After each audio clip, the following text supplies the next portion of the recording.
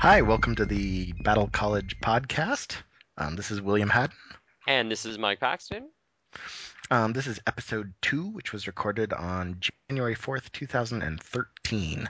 And today we've got a couple things going on. First of all, we're going to have a guest of the week, and we'll introduce him in just a second. And end of this, we're going to sort of talk about the year in review, 2012 IFGS Denver Boulder, sort of what happened with the games and what we thought about them fighting wise, and how it sort of all played out, and how we felt about the season. And hopefully our guest can have some good input on that. So, Will, why don't you introduce our guest? Fantastic. Our guest is Izzy Veldhuis. I'm sure all of you have met him on and around the games. Um, so I need to clear something up, Izzy. Are you actually a real knight? It's possible. It's possible, but you're Indeed. not sure. Yeah, it's part of a family title, so All yes, right. I can So technically say yes. all right, fantastic. So we have an actual knight on our show today. So so tell us a little bit about yourself. How'd you get started in LARPing? Uh, Basically used to play at a comic book shop playing Magic the Gathering, and one You day a know that flyer came up. that's not a live action role playing game, right? Correct, but I Okay. thought I would lead it in, as it were. Yeah, I But understand. basically, there was a flyer on the wall. Saw it, thought it was looked like some interest in there. I guess. Basically, it was talking about come out to a local park and hit people with foam-padded sticks. So I grabbed a good friend Billy. Actually, I think it was his idea, but we went out and met the game of Amped Guard Oh. and got addicted real quick. Yeah, we So played Amtgard for many years with you. So, yeah, so Amtgard happened and it was fun and we fought for a while. How did you actually get started into like actual live action role playing part? Because oh Amtgard's mostly right, just because combat. that's a Yeah, yeah. true. I get them mixed up every once in a while. Many people do. I role play hitting people with foam padded sticks very well. But no, basically there was these two real weird people in Amped Guard named Mike and Will, and they wanted to try out a game called GS. Ah, yes. I heard So about that. yeah, so they invited me in and had a lot of fun doing that. Played a very very tall dwarf. It was pretty cool. You were actually Those a really seem to good be dwarf. I thought it worked really well. yes. Tall dwarves seem to be all the rage, Indeed, the short ones, man, they're worthless. and they're harder to play. I hear. It hurts the knees. That's what I hear. Exactly. Okay, and then so how did you get into IGS from there? Um, did the GS thing until it kind of died down. Was still doing Amcard pretty heavily, and got to a point where Amcard was dying down for me as well. Had a lull between about a year or so, and then I got invited out to a game, and I think that was back in 2007, All maybe right. 2008. Do you know what And your what? first game was? Do you I'm remember the name of having it? difficulty remembering. The first one I remember is Price of Competition. Oh, okay. Really? Okay, I thought you started before that. That's Playing really my strange. Yeah, that's in 2009. I thought I did some things before that, but I'm not sure if I was at the AAP one. Hmm. Okay. So, but yeah, my All right. first memories are definitely of playing Rat, Sure. which was a lot of fun. So what And do you like about LARPing? Like, why do you keep doing it? It's a social aspect of my life. It's fun, and gosh, I can't imagine myself ever not doing it. So, sure, but what do you get out of it? What I mean, other than just it's fun. Like, why is it fun? What does it do for you? it gives me a reason to get out of the house, get away from the computer, uh, which is probably healthy or something. Um, So it's as and fun as grocery shopping. That's what you're trying to tell me. who does grocery shopping? You get your roommates to do that. Oh, I see.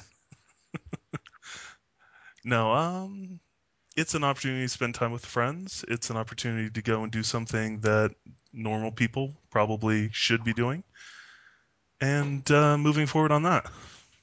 So you said you were in Amp Card and then it quote unquote died down. What so what do you miss about Amp Card? What does IFGS not give you that Amp Card did? Um, If anything. eh, it, Probably the one thing that I miss from Amcard is just the level of fighting and the intensity of the fighting. Being able to go out and fight 10 or 20 people at a time and do it for hours on end like from a 1 p.m. to 6 p.m. a couple days a week. Yeah, That's definitely yeah, something. it's definitely a different sort of fighting level that, IFGS, unfortunately, because of all the role playing and everything, not it's really hard to get that sort of level into IFGS because there's other things going on that are interesting. In Amp it seems like you pretty much just fight. So a question about you specifically. So I think everyone generally knows you as the big bad thing coming over the hill. Um, how do you feel about that? Like sort of being typecast into that sort of the massive unkillable troll kind of BBG role.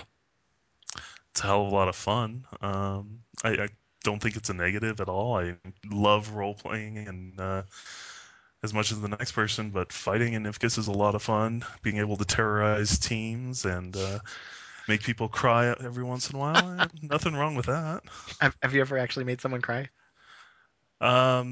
Never from actually hitting them with the foam, but I think there were a couple of people in a game this year that might have been close. It was either All right, crying or raging in anger, but that was yeah, those are fun times. So you always play the BBG, and the other thing that you're sort of known for, at least to us, is just like William and I, who fight together quite a bit. You always seem to be partnered up with Billy, and that's sort of, I mean, you guys started AmpGuard together, but how do you feel with always working with Billy, and how did that sort of grow to be, sort of a thing between the two of you that you guys are always, fighting partners or whatnot? to the point where producers were actually tying you together for games. That's true. We did that. True. Honestly, it's gotten to the point of being second nature. Uh, can't really remember a time when that wasn't true. So, um, probably, yeah, I don't know. It's just it is what it is. I, I think it's kind of sad for the teams, but who cares about PCs really? I understand the feeling. As someone who usually fights with Will, it's not something you can really always talk about. It's just like I've always fought with this person. I'm just going to continue to fight with this person. So, and as producers, it's a really nice feature that we can stick you two together in an encounter, and you guys sort of know what to do. I know. So, So something you said led me to a question. Do you prefer to NPC over PC? I think I do. I definitely prefer having it all written out for you ahead of time, not really having to worry about your own story, not really having to worry about a team, and just being able to put 100% of your focus into this is what I'm going to do, this is how I'm going to do it, and this is the level of challenge that I want to give to a team All right, is really satisfying. cool. What was your favorite BBG role so far? There's so many. Gosh, I think I'm Crystals. never gonna live down being the demonic teddy bear. that costume is on the porch of my house right now. Ah, Oh no, sorry, not the teddy bear. Oh, I was oh thinking, I was yeah. thinking Jen's. Yeah, yeah, the teddy bear. We'll Jens talk. is definitely a well-known costume, but I think overall my favorite would be Draco Bowserath Oh, sure. Yeah, from Pipe Dreams. I think that was actually my favorite time awesome. ever being a BBG. Okay.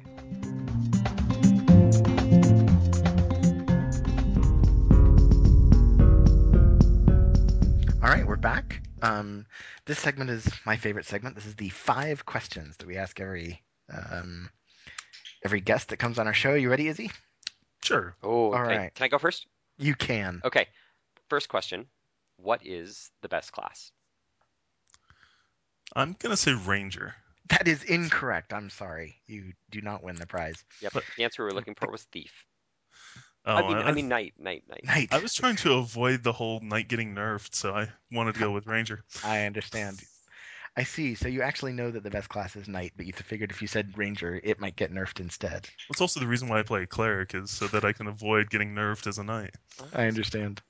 Okay. So do you think the Knight nerfing is coming? I assume just Do you really believe the knight is the most powerful class or the best class? I mean, we're joking here, but do you? I think it depends on the person that's playing the class. Oh, okay. So So, oh, go ahead. so who? What possible person can you come up with that for which some other class is better? So if I were somebody who perhaps could run like, let's go with Mike Kelly, Sure. which is basically run forever, in my opinion, and nobody can really catch up with him. I don't see why a ranging class isn't better. But as somebody with my personal stature, I definitely want somebody who can just sit there, take it, dish it out, and Right. get back up again. Okay. So Okay. definitely, Just for the archive files, the best character class for Michael Kelly to play is also Knight. That's correct. Okay. Second question. What was your favorite game? I gosh, I definitely loved Pipe Dreams, and that was probably my favorite encounter as a BBG. But I think the encounter I had in, oh, I'm gonna butcher the name, Lands of Light.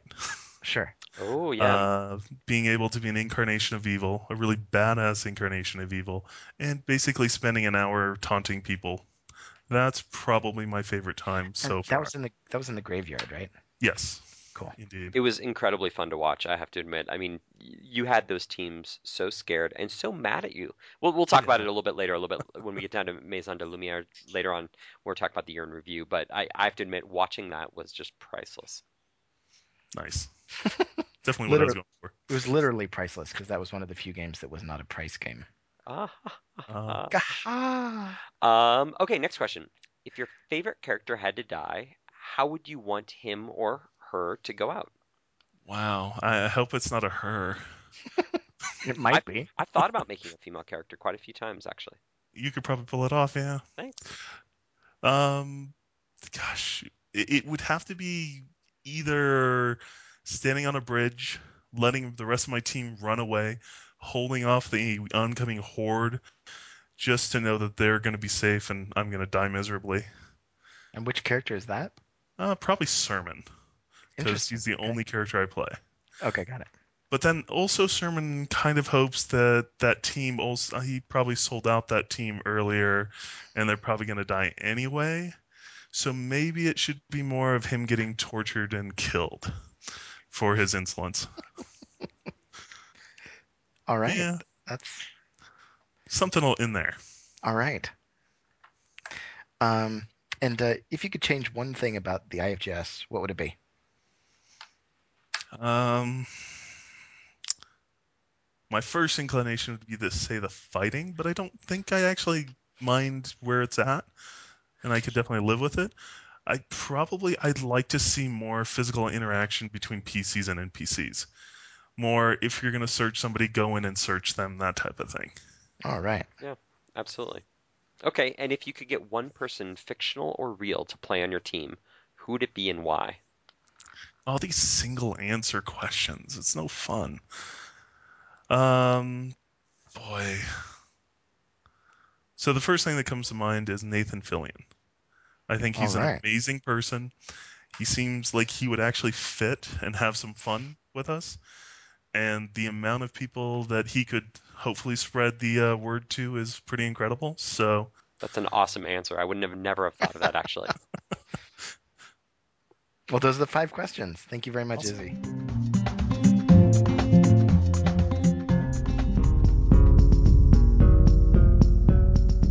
And we're back. And this next segment, what we're going to talk about is we're just going to talk about the year in review and just sort of go over the games that we played this year and talk about them and sort of what we thought about them and some memorable moments maybe. And yeah, so we're going to start out. And the first game that we had in 2012 was Price of Unity, and it was a bar game. And Will, I think you have something to say about this game. You were really happy Yes. with this game, how it came out, right? It blows my mind that that was a year ago. That's crazy. You think, I guess it was March or something, yeah, wasn't it it? was March, so it was like 10 Yeah. months. Still. Yeah, Price of Unity was possibly one of my favorite games of all time.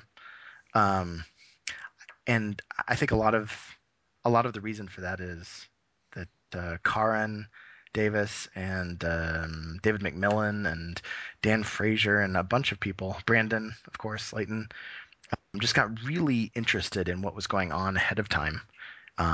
And, you know, it felt like I was on the phone and answering emails about the game, like 4 hours a day for a week before the game. Um, they were doing legend lores and speak to winds and all sorts of crazy stuff. And it was really cool to see people, even people that hadn't really been out in a while, get really interested and really involved. And, I felt like we had a good plot and we had some fun stuff. And I, ever since then, I have really liked the structure that we used, which was basically give the NPCs what they know, what they want, and let them do the rest. And Um, and Izzy was actually a big part of this because I went over to the Baltzers one night where Izzy was an yeah, NPC, and Izzy, you were part of a squad that was sort of structured the same way. Was that correct? Yeah, we were basically planning ahead, trying to figure out what we were going to do to the game to make it fun as Argus cultists. Yeah, right. we gave you a loose structure and some resources to use, and you didn't have very much information about the PCs. They didn't have very much information about you, and we let it to be really open-ended on what you could do. I think all in all, I think the game turned out really well. I think we ran a little long. We were a little rushed at the end. And the one disappointment for me was the fact how powerful lore abilities are in getting NPCs to tell you the truth. It felt like NPCs couldn't lie to PCs. PCs could just use some sort of magical spell to always tell whether the NPCs are telling the truth or not. So it was a little hard at times, I felt, to try and fool the PCs.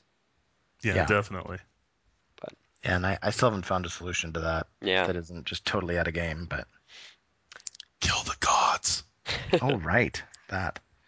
So the game after that, we actually did two games, Price of Survival and Price of Knowledge, and they happened at Brandon Slayton's house. He was a producer.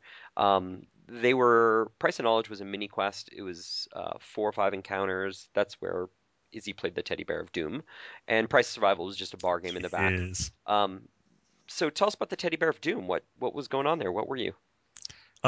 basically a demonic converted bear who happened to be on one side of a river that, well, I guess it was a river of sludge or slime, and the PC's task was to cross the river.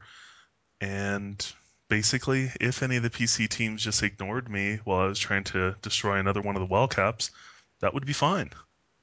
But of course, every single team had to poke the bear, which started the fight, which was a lot of fun. And Will, Price of Knowledge had something that I thought was really creative that you came up with, which was we had the infected mind flayer brain at the end. Oh, yeah, that was super fun. So how did you come up with that? Because that I was all have you. I have no idea. I think I'd been reading up about Illithid or something, and then I remembered Alhoons, which were undead mind flayers. Um, and I think that actually, it probably, as it usually does, came from something you said. I think you said something like, "We need this, like, some sort of telepathic object," and I was like, "Ooh, an infected Alhoon brain." Um, but yeah, no, that was super. And I didn't actually get to see it, but I hear the way that Brandon did the actual brain, like a Jello mold or something, Yeah, it was Jello mold. Yeah. that people had to hold on to while they were getting this information and being attacked. That was just brilliant. And I think the game format worked really well. It was really low key. I felt like people just sort of showed up. They checked in at Brandon's house in the backyard. They went and did the mini quest over at the park nearby, and they came back. And compared to a lot of other games we had, it was just a very low key game. But I think it worked out really well. I think the PCs had a lot of fun. Well, I think some other things that worked out about it were that the price of survival magic shop stuff was basically going on at the same time. So PCs could, when they were done or when they just weren't doing anything, they could go and hang out and you know take care of business, and there was other stuff to do, and that seemed pretty cool too. Yeah, For those who don't know, Price of Knowledge actually started off as a mini quest that was going to be run for NPCs at Price of Life. Um, we had this crazy idea that we were going to entertain the NPCs in the afternoon by doing little mini quests for them while the PCs rested. And of course, we just never came anywhere close to having time to do yeah, that that. that game ran over pretty much every time slot. So, so yeah, the mini quest from there got turned into Price of Knowledge. So, So the game after that was Price of Hope, and it was up the Heil Ranch. I like to call it Price of Heat. It was the year 102? before. I don't know if it got up over 100. up there. I know 95 is what I heard was the recorded temperature, but it was hot. It was good. It was a good. I think the enjoyment of the PCs. I think they all pretty much enjoyed it. There were some great encounters, but the heat just sapped so much energy, both from PCs and NPCs. That I, especially inside the white carports. oh yeah, we had four white Yeah. carports set up, and it was just like a sauna in there. You just go in there and it's baking in there. But so Yeah, I kind of think of that one as Price of Glory 2. yeah, it was definitely a follow-up for Price of Glory, which happened the year before. Izzy, what did you do for Price of Hope? I'm trying to remember. I believe I might have been a umbilicus Yes, he was tied to attached Billy. monster, Oh right, and I'm pretty sure I was also an acid crystal spider. Oh yeah, beautiful. Yeah, the spider web. That was also very very clever. We had strung fishing line up between trees to make a maze, and I think the PCs you could see it, but you couldn't see it unless you looked sort of closely. It was a really neat effect that worked really well, and it was pretty cheap to do. Like spools of fishing line later, but Yeah, 1,000 yards of fishing line. yeah, and it definitely kind of shimmered in the sunlight, and as soon as it got into a little bit of shade, it was totally gone. Really hard to see. yeah, we had some great fights at the end. I remember we had oh, what was that NPC's name? That Brian Booker and Keith Hopkins played. Reliqua and Venser. Venser. Oh, that was a great fight. Watching that on day one, I really enjoyed watching that fight. The PCs, I think that was a really good fight, you know, for the PCs to have. Yeah, and I really enjoyed watching the PCs go through the gallery at the top, through the different puzzles and figuring things out and drinking a lot Yeah. So after of that, water. I was drinking a lot of water. It's trying to stay hydrated. Thank you, Dan Frazier, by the way. I think you saved the hydration on that course Oh with my your God, yes. coolers of ice water. After that, we got Price of Justice, and Price of Justice was a game that at least for a while last summer, if you notice, there's a lot of price games here. We were producing quite a bit. I considered cutting the game. Like I didn't know if we could do this as well as everything else. And it was a mini quest, maybe 9 encounter game, or maybe less than that, maybe it was 7 encounters that we did at a park up in Longmont. But Will, you felt really dedicated to getting that done for some of our PCs, correct? Yeah, and I'm really glad we did. I think that was one of the best games I've seen happen. Yeah, it was 4 10th level Fi players. Five, I think. Okay, and Jeff was actually playing down to ninth. He wasn't quite 10th. So Yeah, he five wasn't actually 10th yet. Yeah. five 10th level players, which I haven't seen since Legends, and it was a pretty high rated game, physically, mentally fighting, I think. Yep. Um, and yeah, it went really well. We had some interesting combats in there. We had Will, you had this incredible idea of frisbee glyphs. So the rules about glyphs, Will cheesed them out, and he found a way that you could figure out that if you could autocast and didn't have to pay even if you had to pay the component, but if you could autocast create glyph, you could write them onto frisbees and throw them and lay them out as like battlefield mines. So Will played a priest that was out there with cultists around him, and he was tossing out these glyphs all around the battlefield. And which ones did you had? You had Mord, right? I had Mord, which I never used because why use Mord when you have Magius? So Yeah, I Mord, just I Magus. mostly I used Magius. I had God, I'm trying to remember what the other. I don't think I had Passalon. I think I mostly used Magus, and I think I might have used Holfet to try and lock some people in. Um, yeah, all in all, it made me wish I was a better Ultimate player. Although apparently we did blow through a huge number of life supports and other things that particular encounter. I think it turned out to be a pretty deadly encounter. Yeah, I wish I could have seen it. I unfortunately was, I think, setting up the next encounter, so I couldn't get over there. I'm pretty sure I spent the whole encounter animal-minded. It was a lot of fun to watch. Oh man, I'm so sorry. That happened with me in Mountains of Flame. The final combat, Jeff and I both got animal minded, so I got maybe 2 backstabs in, and then I was animal minded the rest of the time. Sort of sucked, actually. Yeah, I think the rest of us were just trailing behind a certain Brolian who was on a rampage. Hey, I was mostly actually just trying to catch up with Billy. I'd be like, okay, Billy's got to be fighting someone, and then I'd find him, and together we'd take that person down, and then I'd be like, okay, where'd Billy go now? So after, I mean, the other combats that I remember, well, first of all, Brett played Oh the my gosh, yes. Forestall, the spirit of the Forestall. He had an amazing costume. If you haven't seen the pictures, go out to the Shutterfly site. I think it's ifgsdb.shutterfly.com and check them out. Brett had this amazing, like, sort of human tree barkish creature that was playing the spirit of the Forestall that just blew me away. And the PCs kept coming back to that character, and Brett actually had it set up so that every time they came back, it had changed. So that was incredibly neat. And then the very end of the game, we sort of threw the PCs up against a siege fight. Probably took maybe 45 minutes, a three-stage siege fight that worked out pretty well. We had some interesting ideas. We tried some props on the grounds of these black sludge puddles made out of plastic that didn't work real great. But I think we had some good costuming, and the fights in general. I think it was a hard fight for them. I felt like they really we pushed them to the limit. And actually, I think that game had a one of the really good ideas in it. Can you say some more about the living plague? Oh yeah. So what we had come up with was this idea that Argas is this god of pestilence and plague, and we wanted some way to see that personified. So what we had is a way that he could call down the plague on someone, cast a spell. And what we did is we made that plague a person. So it was an NPC holding up a white flag that would go stand behind a PC.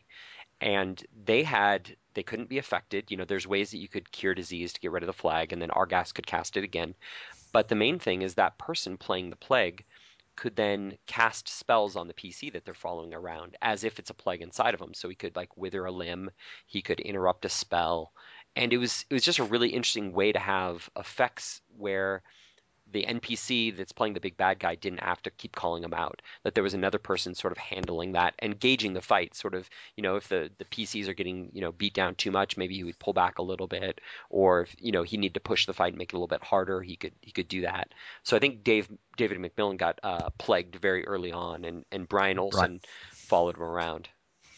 Yeah, and part of what I liked about the way that plague was designed is that a lot of its stuff was reactive. So if the PC did this, then the plague could respond with this. If the PC did this, then that recharged the plague's this. And so our next game after that one was Ultimate Price, the end of the Price series, I don't, and I don't remember that one. What happened?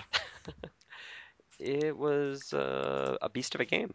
I think Brandon did an awesome job with production, though. I think he did a much better job than I imagined it would go. There were definitely some parts of that that were really surprised me. I thought the lady parts of fire were pretty cool. Um, and I actually really liked in the split corridor in the dungeon. Hmm. Um, Ray's pads, his pressure pads. Did those Those work are. well? I never got to see him actually work. I tried them out. They worked fantastically. I thought Uh, they were so. Yeah. so Ultimate Price was a 1 day game, but it was a finale of the Price series, so it was a pretty big game. We ran 2 teams through each day, and I think the most memorable thing to start with is it was a pretty deadly game. We killed off two Over teams, 50%. Yeah. yeah, over 50%, which was not necessarily intended, but it was a hard game, and I think we fought every other encounter. I mean, the first encounter was basically a 1.5 hour siege fight. Yeah, but it was mostly 1.5 hours each fight for the NPCs. Sure, the PCs went and talked, and some of them fought and whatnot. So what else do you guys remember about the game that you guys thought went off really well?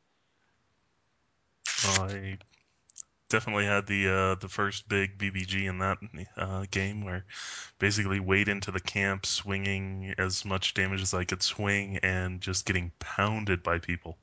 Oh yeah, I remember that. That was fun actually, because you were tossing out little pieces of you that would spawn into new demons, and I was one of those demons. Exactly. So after you got hit so many times, you'd go spawn and you'd toss these little beanbags, and wherever they hit, I remember Or Nissa and cry I out in would, pain, yeah. yeah, Nissa and I would spring out and we could fight and whatnot, and that was sort of good, causing chaos in the camp. And throwing beanbags around that would spawn things, and a couple times I got hit, I would spawn things. Yeah, it was a lot of fun. I liked getting hugs in that encounter. That was nice. It was a very friendly encounter. Oh, that's right, you were stuck inside. I was actually against you that time. Uh-huh. Yep. I wasn't stuck inside. It was awesome. I loved being one of the Avendarians. Didn't you pick up somebody and haul them off? Oh yeah, I sure did. Yeah, that was pretty fun too. So we had a couple other interesting fights. We had a monk fight that you came up with, Will, which was 5 monks, no weapons at all. That was sort of interesting. So we got to use physical attack, or we got to use, throws and, whatever weapons we could get from PCs, and that fight I think turned out really well, like It went against most really, teams. really well. Yeah, we had a lot of fun there. So that was sort of interesting. The end fight, unfortunately, because a lot of the teams didn't survive long enough, we expected this really big fight at the end where we'd have these Jeosa and these three demons, that they've seen before, that they know. We'd have Rune and we'd have Argast and we'd have Shax. And did any teams? One team fought, right? Yeah, Derek's team. I guess Brian Olsen's team. Right. Yep. They were the only ones who really came into that encounter full force. And they fought it, and it went pretty much the way we expected. But even the Dallas team, they came in a little bit broken, and we couldn't get them to fight it. So Yeah, they just waited it out, which was a good way of dealing with that encounter. yes, But so after Ultimate Price, we had Maison de Lumière, and this was Jonathan Weisner's first game. I thought he did an excellent job. Um, yeah. From what I hear, the PCs really loved that game. yeah, what did you think, Izzy? You played the Incarnation of Evil. Did you do anything else for the game? No, I think that's all I did. But all I heard from the NPCs who were around were it was amazing. They had a ton of fun as well. I was a GM, so I GM teams one on both days, and my teams just they had so much fun. The Incarnation of Evil encounter was probably the hardest encounter I think that they had that most teams struggled with. There's a mental puzzle in there that could take a while to figure out, and it took most teams about an hour. And while this was happening, they were pretty much being attacked by zombies that you were summoning, and so I think they were Yes, my very. minions. I yes, your minions. I think teams, I've found that that is one of the most frustrating combinations. If you can do a mental puzzle with a fight at the same time, Yeah. like teams, it just throws them for a loop. Well, yeah, I think there's a good 20-point IQ penalty if there's fighting going on. You Well, know, I think it you're was more that nobody was willing to put their face in that liquid. It's well, pretty that's it too. nasty. And yeah, there was a great big dungeon at the end that Dave Mack and my wife and a few others helped set up that did an amazing job with that. And that was, I think, a lot of those players were newer players. They hadn't seen that level of production, and that worked out really well. And sort of the way it sort of built at the end, the climax of the game. They started off, they get to the final encounter and they have this fight against the Incarnation of Magic, and they actually had pyrotechnics, they had flashbots that went off, and I think as soon as that happened and then this music sort of swelled in, everyone's adrenaline sort of rose up, and then they knew that they had to go, go, go, and then it ended in this big fight. And I think all in all, the teams just loved that. I think it was a great ending to a game. And then after that, in the fall, we had Tomb of Tempest, and this was a game that you wrote, Will, right? Hmm. And I actually Yeah, didn't write with you, which was that's strange. I know, and It's so trust me, I weird. well, it was actually really hard. Writing a game by myself, I am not a good game writer. I get stuck really easily, and I run into problems really easily that I find myself unable to get out of. Um, and in this particular game, it was my wife Amy who helped me through a lot of little problems, just problem solving with me. And then I also talked to my friend Will Jordan. He had some ideas, but yeah, that was a.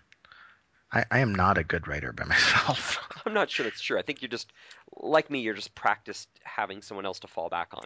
I think after a game or two, you would get back into the swing of things on how to do it. I think you're just used to having just the same thing. Like when I try and write stuff without you, I feel the same way. In any case, it was, and part of the reason was I really wanted Mike's knight Owen to be able to play in the game, and so that it went really well. And Jeff Floats produced it. That was a beautifully run game. It was fast. It was easy. Like Jeff did a great job making sure everyone knew exactly what they were doing. It was just smooth, and I really appreciated it. And it was AAP, which so it wasn't at 7.0. So we're doing this new rule set AAP, and this was the first full line course that we had done with AAP, and I think we all learned quite a bit from it. If Definitely, I mean, for we learned. instance, oh, go ahead. I was just gonna say we learned a lot that was different than we had in the playtests because as I realized, like we had never seen sort of a power gamed team. All we'd seen is these teams where everyone was kind of bringing whatever their normal character was in these really weird combinations. So it was an eye opener for sure. Yeah, I think my team was knight, knight, knight, cleric. And what the power gaming part was not so much the knights because knights in AP don't seem quite as powerful as they do in 7.0, but it was really that I had a whole bunch of gold from Cap for Gold that I brought in. So our cleric could use God's Boon, and we had unlimited spell points, and that's where the balance sort of shifted for me. That it wasn't so much about having all the knights, but it was just like if you have unlimited gold because you NPC a lot or you produce or whatnot, you can make games quite a bit easier. I don't think that was an AAP problem, though. I think that's, No, it's I mean, probably a 7-0 problem too. It's just we don't see it very often. I mean, I think Ultimate Price we had a couple teams go in with a lot of gold, and we had a couple teams go in with no gold, and I think there was a big difference there. well, and Mountain of Flame, I feel like we didn't abuse it nearly as much as we could have, but I mean, we used it a few times in your Mountains of Flame as PCs too. Yeah, that's true. Izzy, what did you do for that game? I was your Godsmoon. Oh, right, you were my cleric. That's No, right. that was for Mountains of Flame. Oh, for Mountain Flame. No, for Tomb of Tempest, I was an NPC in the first big fight, and then I was also one of the shades in the final fight. Right, yeah. That the Shades encounter was right before the final bad guy basically, and it was pretty confusing because again, you're being attacked by these shades that keep coming out of the wall, and you had to figure out how to get out of this room or whether you're going to do something in this room, and it was really hard to try and make smart decisions while you're trying to hold off these shades. And so I know we had a lot of hard time finding the glyph to get out of the room. Yeah, that encounter just went nothing like how anybody expected it. Not my SC, not my producer, not me. I don't I, know. I don't know why we weren't thinking about it, but yeah, that is the first time I've seen anybody intentionally headbutt a glyph, though. I I think heard about Brandon, yeah. that was awesome. yeah, that was pretty cool. And then the final game of the year, we had Vineyard's Arrival, and Vineyard's Arrival is the first in our new bar game series. And what do you guys think about it? How'd it go? It's actually one of the few times I've PC'd, and I had a lot of fun trying to convince the NPCs to go and kill all the PCs who were coming in from the Lands of the Lost. So that was All my right, goal in that one. I definitely enjoyed it once you guys got down to the door and um, you actually were hiring out your services as a glyph remover. Yes, that was fun.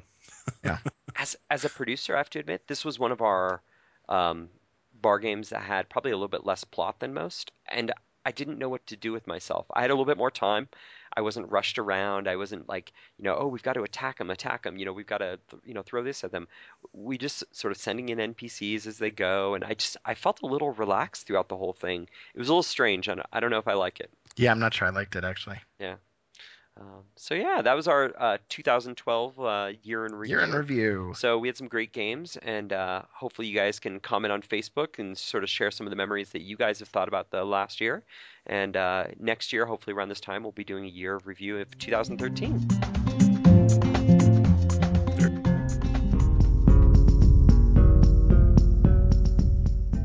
Okay, we're back, and for this segment, what we're sort of going to just talk about is sort of what's been going on with us and what's going on with the IFGS right now. Just a little bit of current news and sort of just whatever we want to talk about.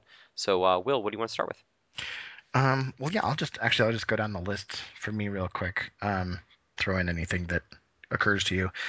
We've got the fight casts going on; those are still going on every week. We're looking forward to. We're probably going to be hitting up Florentine and beanbag spells and abilities and some other stuff here in the next few. Right now, we're in the middle of beginner basics, which I'm excited about. I hope people really get something out of those. The Battle College Fighting Workshops. We've got one coming up at the end of the month, but it has. I mean, it was booked solid moments after I opened it up. So I'm probably going to try and do another one a month after that or so. And Yeah, it's just sort of keep some fighting going for those people that want to stay fresh over the or winter season, I guess. right, exactly. Yeah. Sanctioning. I've got a lot of. I mean, we've got games in sanctioning, but Yeah, it's it's they're sort pretty flat. Yeah, it's sort of weird. I mean, I've got a lot on my plate. I'm sanctioning chair, so I've got at least a couple games I'm trying to get a committee sort of for, and we're getting down to our planning meetings. So we're trying this idea that we've talked about in years past, and we're trying to revive it, where we start scheduling games here in January for the following year. So we have some dates sort of set in stone, or at least pretty close in stone. So what we do is we take all the games that are in sanctioning currently, and we're going to start with the ones that are basically done, that are totally through the sanctioning process, and they'll get priority, and we'll sort of work our way backwards. I have to admit, I was a little disappointed. We had sort of had a push to try and get some new writers and get some people to get some games done by the first of the year, and it wasn't as successful as I wanted to. There's a couple games that just didn't quite make it into sanctioning yet, but I still have hope. I still really think that if we can get them in January and February, we can sort of plow through them. Right. Yeah, Um, yeah, hopefully they'll still show up. yeah. As far as writing goes, I think I've only got two writing things on my sort of slate. First one is Vineyards B, um, which hopefully will be running in March or April, somewhere in there. And then the other one is a concept which I'm not going to say a lot about, but the name of the game at the moment is Raid on Caer Gwynog. Um, and yeah, we'll see how that one goes. I'll do some more on that some other time, but it's an interesting concept that uh, I'm not sure if Michael Kelly was the one who came up with the Yeah, idea, I think but it was Michael Kelly. Yep. he certainly developed it and um, made it sort of a viable model. Yeah, it's a different sort of game. Going back to Vineyards B real quick, just to let everyone know, it's interesting. So we sort of had this deadline that we wanted to get it done by January 1st and get it into sanctioning, and that clearly did not happen due to No, life and whatnot. But our hope is to get it by the end of the month. But the interesting thing about the writing process is we were sort of going down a road, and we had sat there and we were sort of brainstorming, and we're like, well, this isn't quite working, and we have this other brainstorm, and we come up with this crazy idea of this carnival game, and that we were going to do with the bar game. We threw that out, and we sort of settled on this idea that we thought was a really good one. At least I did. But we sort of sat over it for about 2 weeks over Christmas, and it didn't sit well with me. I just couldn't find a way to sort of plow forward on the idea. And you sort of came to me one day, and you're like, we need to rewrite this idea because it's not quite working, right? yeah, Yeah. totally. And so I think we came up with You you sounded really relieved when I said that, by the way. well, I thought you were going to be like, "Damn, Mike, you're making me like rewrite this game again." And luckily we hadn't had a whole lot down on paper, but I think the balance we sort of came up with in the end, the game that's the state it's sort of in now is a really good one, and hopefully we'll get that in, and Vineyards B will be run in March or April, sometime like that. It'll be sort of an early season bar game. People can come out and purchase some magic items and sort of get back into IFGS. Cool. And yeah, so an AP, how's that going? Not a lot going there. I started trying to do some analysis on some numbers, which I like to do every once in a while just to really break my own self confidence. But I just didn't. I'm leaving it as is for now. I think 6-2 is looming, but I think we've got a while. Yeah. Oh, going back to sanctioning, something else came up with that I wanted to talk a little bit about, and I don't want to talk too much about it, but the sanctioning committee had an interesting debate recently with a magic item that sort of, yeah, I'm going to bring it up because I think it's an interesting discussion point. All So right, fair enough. we have a game coming up here next week called The Nexus. It's a bar game at Jonathan Weisner's house that William helped write. And there was an item in the magic shop that the sanctioning committee, the item was perfectly legal. You had written the item, but one of our sanctioners thought that it might be broken. Yeah. And um, there was a, And specifically, and I appreciated this comment that he wasn't sure he wanted to allow that item into the Denver Boulder economy, meaning he didn't want to see people in Denver Boulder using this item. and I, from my standpoint the sanctioning chair, I've never had to deal with this before because the item is legal. You know, how do we deal with that? You as a writer, can you just put it into the game and the sanction committee has to say yes? But I think you and I talked and the sanction committee and I talked and we all sort of agreed that it's still the sanction committee's role to monitor the economy because there can still be loopholes that we could find. Absolutely. And the item ended up being legal. We were going to allow the item, but I think there's definitely some debate over it and there's some disagreement. So I hope that we can sort of see that item in use here in the future um, and sort of see how it sort of plays out and whether some of these fears sort of hold true, and we can rediscuss it at that point. Sure. It was a great And actually, discussion point, we just don't do that very much as a sanction committee. I was glad we could. well, I was going to say people should sound off about this item on Facebook. So the item itself was an unlimited target arrow. So it meant anytime you wanted to spend 10 seconds, you could target a limb or bypass a shield, or both really. The item costs about 9,000 gold for unlimited. Um, so yeah, if you're interested and you've thought about the item, well, I'd love to see what you have to think, what you have to say about it. Yeah. So there's that, and what else is going on? Weapon building? You working on anything? I am. I'm trying to get some weapons done that were supposed to be done for Christmas. Sorry. Um, and I'm still working on them. I working with some new foam called microcell foam. That's really fun. And I'm trying to put together some weapons for my own characters. Um, so I'm feeling a little stuffed right now. Well, and I'd like to say that you won first place in the first annual Plastidip award Christmas awards. Yeah, holiday crafters competition. So you might have saw it on Facebook. What had happened is Plastidip, the company, they make this liquid that you basically paint on stuff and it turns into rubber.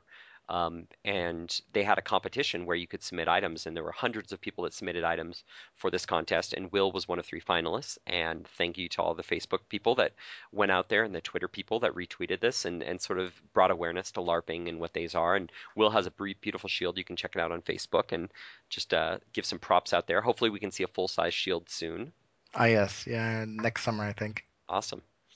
And for me, I am sort of taking a break from IFGS after Sunday and going away to Disney World for a week and a half and going to go run a couple races and stuff and should be fun and then come back and hopefully be a little bit more re-energized about IFGS. I definitely felt like I haven't had a huge break, both with the fight cast and the podcasts and writing. Yeah, sure. So hopefully this will be a nice break and I can come back refreshed. You working on any writing projects of your own? Oh, yep. I am. So Jeff Lotz and I are working on a game. The The game, Dusky Honeydew List. the game right now is called Dark Quest. It's maybe not a final title, we don't know yet, but it's a really awesome idea. It's going to be sort of the same size as Tomb of Tempest. It's going to be, 1 or 2 days, 2 teams probably per day at most.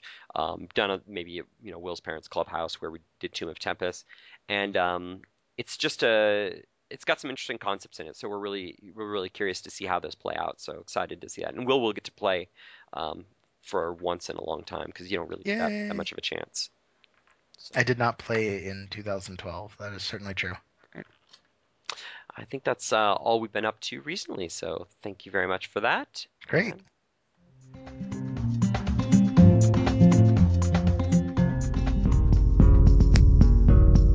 All right, and now on to our second to last segment, which is viewer mail. Um,